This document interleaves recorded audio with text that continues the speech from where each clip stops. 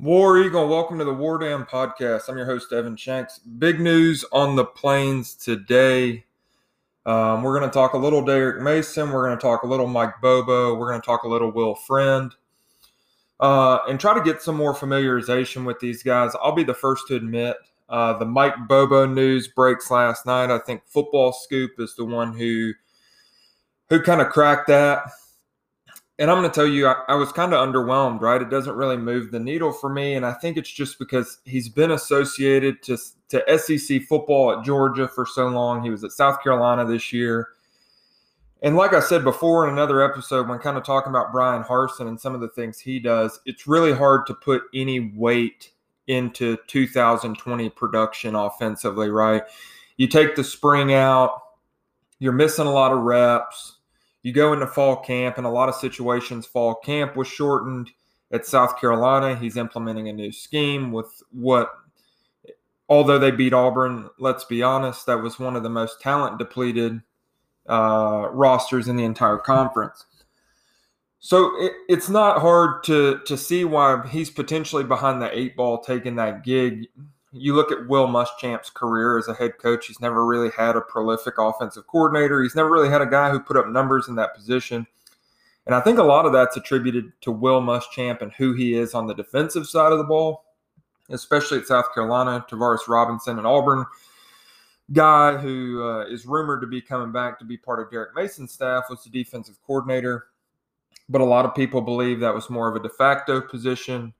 And that was Will Muschamp's defense. So starting with the headliner, Derek Mason, former SEC head coach. He's been at Vanderbilt the last handful of years, and they've been up and down in success.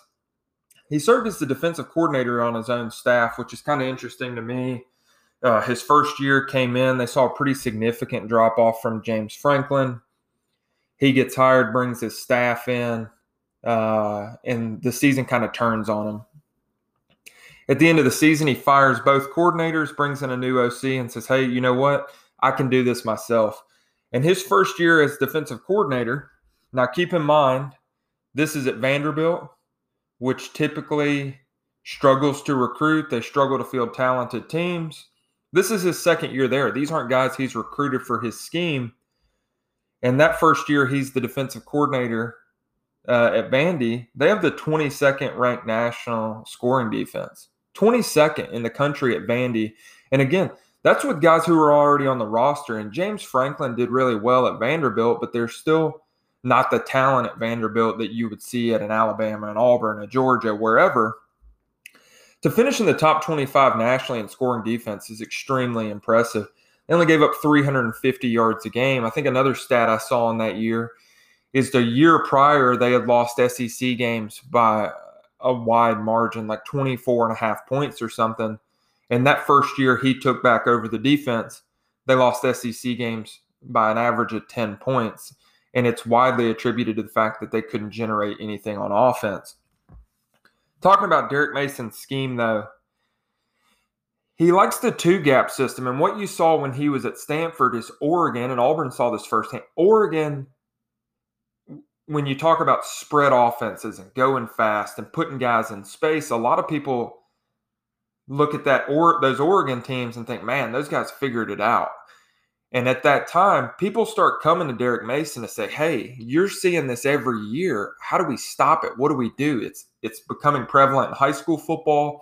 It's becoming prevalent in college football. What do we need to do to stop it? What are you doing that's so effective against this spread, kind of wide open attack? And his answer, from what it seems, is a two-gap system. Now, what that means is your defensive linemen are responsible for two gaps instead of one, which means in most cases you're going to use a nose tackle. How that applies is your defensive linemen have to read and react, and they're basing their reads on what the offensive lineman in front of them is doing. They're having to account for two gaps. Now, what that does for your linebackers is inherently it puts a lot of stress on them. What Derek Mason did is he moved them further back off the line of scrimmage, so it gives them more time to react. And a lot of that is preventing the home run shot on an inside zone or a power that you see a lot out of these spread attacks, and it allows your linebackers to read, react, and move to the football. and it gives them a little bit more of a buffer. You look at the linebackers that Auburn currently has on the roster, and Owen Papo and Zakoby McClain and some of these guys, that's what those guys do best. There's not a better duo of linebackers in the country as far as moving in space, finding the football and attacking it and seeking contact. That's a big deal. You're going to implement a new system and you have two guys based on what he likes to do that are kind of catered. The other thing that I saw that's interesting, because I'll be honest, I don't remember a lot of his time at Stanford and Vanderbilt. It's hard to judge anybody's success or failures at Vanderbilt because for as long as most of us have been alive, people have just inherently failed there. But one of the things I saw is he uses a star, and Auburn fans are going to get PTSD from that term and think back to Robinson, Thurese, and those guys. But he likes it as a linebacker DB hybrid that I genuinely think he's going to keep close to the line. Well, you have two safeties at Auburn right now who I would say are more effective within, 10 yards of the line of scrimmage. And Jamien Sherwood and Smoke Monday, I think Sherwood is the bigger guy. I think when you talk about his NFL draft stock as we still kind of await a formal decision from him, his future in the NFL is at linebacker.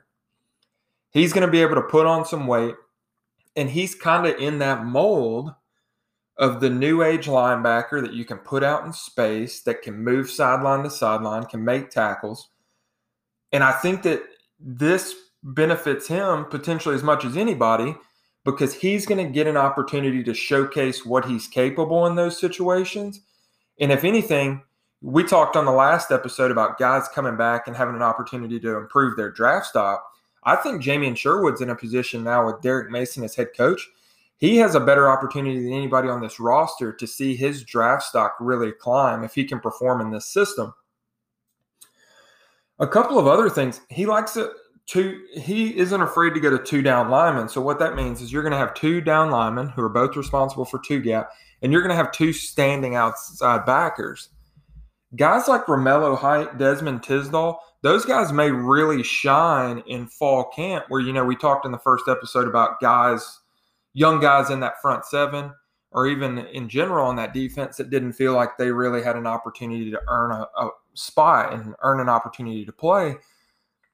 We have long, rangy guys that we've brought in that I think if you stand them up on the edge, at least in passing situations, are going to have an opportunity to be really, really good pass rushers. So excited for the Derek Mason hire. He was a guy that garnered a lot of attention from a lot of different schools. Brian Harsin being able to close the deal on that is a big deal. And it's a big deal for Auburn because it kind of signifies what we think of the Brian Harsin hire is how it's viewed in the coaching community.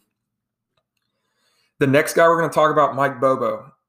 Like I said, this hire initially didn't really move the needle for me, but if you look at him and what a lot of guys are going to say right off the bat is he's an excellent recruiter, and there's no disputing that.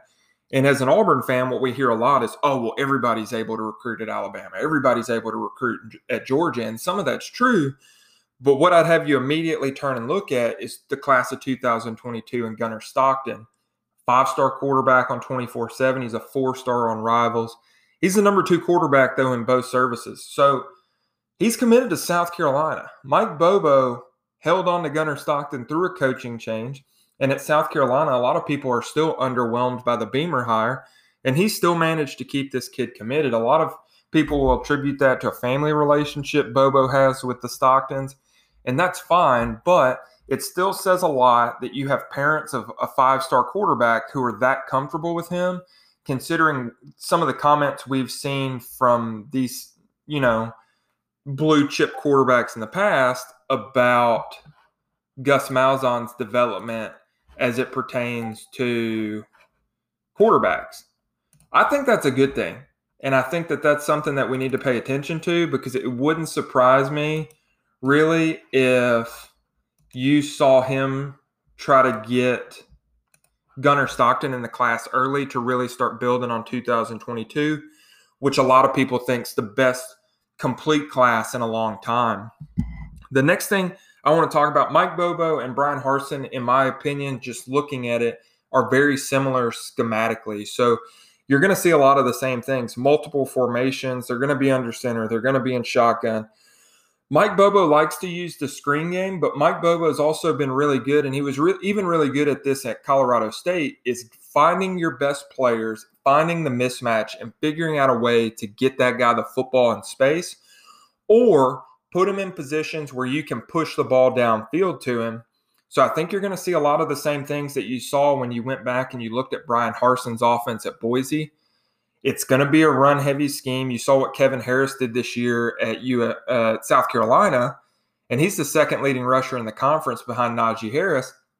And he really had some big games last year, and they relied on him a lot because they had some issues at quarterback.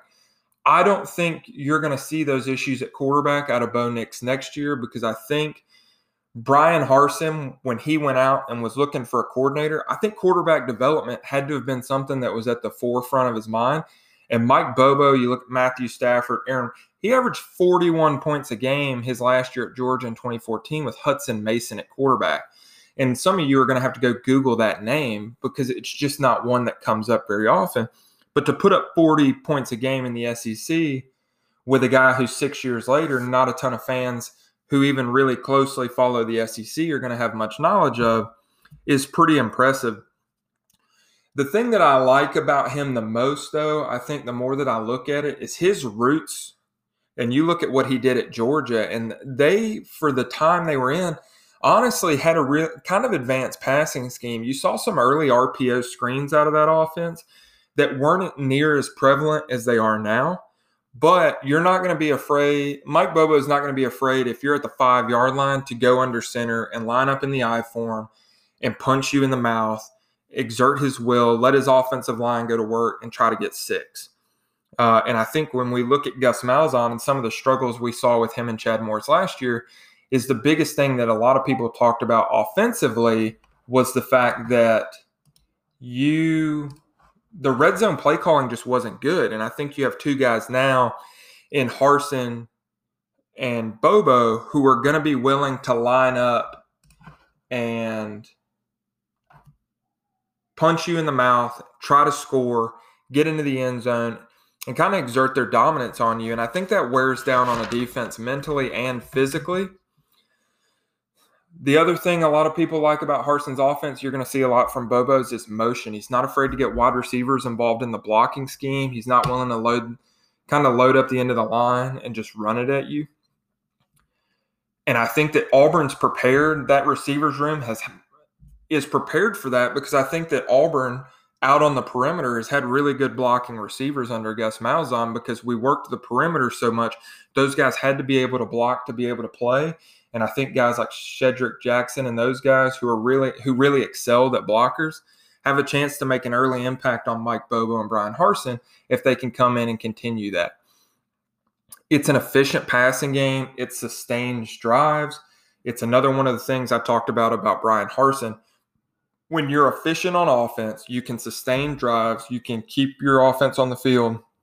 Your defense can be more aggressive in some of the things that they do, because a mistake isn't as big of a blow to your defense as it maybe was before. Because if your defense gives up a big play getting aggressive, you can put your offense back out on the field, sustain a drive, kind of milk down the defense, try to go get 7, and allow your defense to regroup, make any corrections that need to be made, any adjustments, and then get back on the field, and they're fresh. One of the things we saw with Gus Malzahn in this defense last year is these guys would give up a touchdown. We would go to the sideline. You're looking for corrections. You're looking for adjustments. And then the offense would go 3 and out. And those guys are right back on the field. You cannot win like that. It doesn't matter how good your defense is. If you cannot keep them off the field and you can't sustain drives on offense, it's only a matter of time until physically and mentally they're worn down to the point that they break. Especially in a system like Kevin Steele's that for the last 2 years has been a lot of bend, don't break. If you can't keep those guys on the sideline to catch their breath and make adjustments, when the levee breaks and you have fans saying, oh, the defense quit. The defense didn't quit. They're exhausted. They've been on the field all day. How many times under Gus Malzahn did you look at the time of possession after the game in the box score and go, what? How did that happen? The South Carolina game is a perfect example of that. So I think we're talking about an offense that's going to be vastly different than what we've seen in the past. But I think, especially with Harsin making a grand slam hire at defensive coordinator, I think Auburn's in a much better position. I think you're going to see them go attack the transfer portal, try to get a pass rusher, try to get a tackle, and see what we can work with the guys that we have on campus. Because like I said on the first episode, Gus Malzahn and company recruited really well everywhere except the offensive line, it seems. There's talent on this roster. You just need football coaches to come in and harness that talent, put it in a position to succeed, and let it go to work on Saturdays in the fall. The other caveat to Mike Bobo is he's going to bring his friend Will Friend, the offensive line coach. He was at Tennessee. Prior to that, he was the offensive coordinator at Colorado State under Bobo. Prior to that, he was at Georgia. Listen, Will Friend, regardless of your knowledge of X's and O's when it comes to blocking schemes and those type of things, Will Friend's an excellent recruiter. He's at Tennessee. He goes to Tennessee. Being at Tennessee, 5-star Darnell Wright, 5-star Wanya Morris at tackle. He's a really good recruiter. He's going to put us in a position to really succeed there because I think Brian Harsin's going to prioritize offensive line recruiting. He got Will Friend as kind of a package deal with Mike Bobo, but you can send Will Friend out and say, hey, man, we go get us the best tackles that you can find. And Will Friend is a capable enough recruiter that he can bring them back to Auburn. It's like I was just saying, Gus Malzahn's staff struggled so much to recruit the offensive line. Will Friend immediately remedies that. I also think the other thing about Will Friend that's interesting is he's a really good recruiter overall. Every recruiter on the staff is assigned a geographic area, and if you really go look at some of the guys Will Friend has recruited, they're not all offensive linemen. They're guys from his geographic territory that because he's an excellent recruiter, when he walks in, he's able to close on these guys. And I think you have two coordinators now that if you can put position coaches out there that can go find the talent, you have two position coaches and a head coach that I feel can close. And that's something that I don't know if, like I said, Gus recruited really well in a lot of areas, but Gus also dictated a lot of who we targeted and where. So if Brian Harsin will let these guys go and say, hey, this is the blueprint we want to follow. These are the type of guys we want to get in here to help build this program, but let these recruiters go work. I think we're going to be more successful, especially when you consider the fact that Brian Harsin wants such a large recruiting staff, and we're already kind of reaping the benefits of that. If you pay attention on Twitter, you're on message boards, however you get your Auburn information, Auburn's been linked to a lot of 2022 guys that are top-ranked 2022 guys in a very deep class without a staff in place. That's a good sign moving forward because it's like I was telling some guys the other day, if you can get your name in the conversation now in January, signing day is a long way away. If you can just tell them, hey, man, believe in me, believe in the staff I'm going to build, believe in the culture I'm going to build, there's a long time left before anybody's putting pen to paper. And if you're in it in January without a staff, imagine where you're going to be at early signing day and at the end of this year. Auburn has put itself in a position to really take the next step as a program, which is what I think we all wanted to see when Gus was relieved. We paid $21 million, and the thing that you hear everybody say is we can't pay $21 million to be stagnant. And I don't think Brian Harsin has any intention of being stagnant. I think when you look at him and you look at who he is as a competitor and as a football coach, there's a rumor out there now that Kellen Moore verbally agreed to take the head coaching job at Boise State to replace Brian Harsin there, and then backed out because he didn't feel the university was committed as it should be to football, which is a lot of what Brian Harsin preached. Those emails leaked and people are down. Brian Harsin wanted to take Boise State to the next level. He wanted to try to get to the American or the Pac-12, just somewhere that he could get his program more exposure so that it could take the next step. And they go into their coaching search once Harsin takes the Auburn job, and there are candidates who are seeing the same things that he's complaining about. Brian Harsin is never going to be content with being stagnant. He's never going to be content with the status quo, and I think he's going to elevate this program.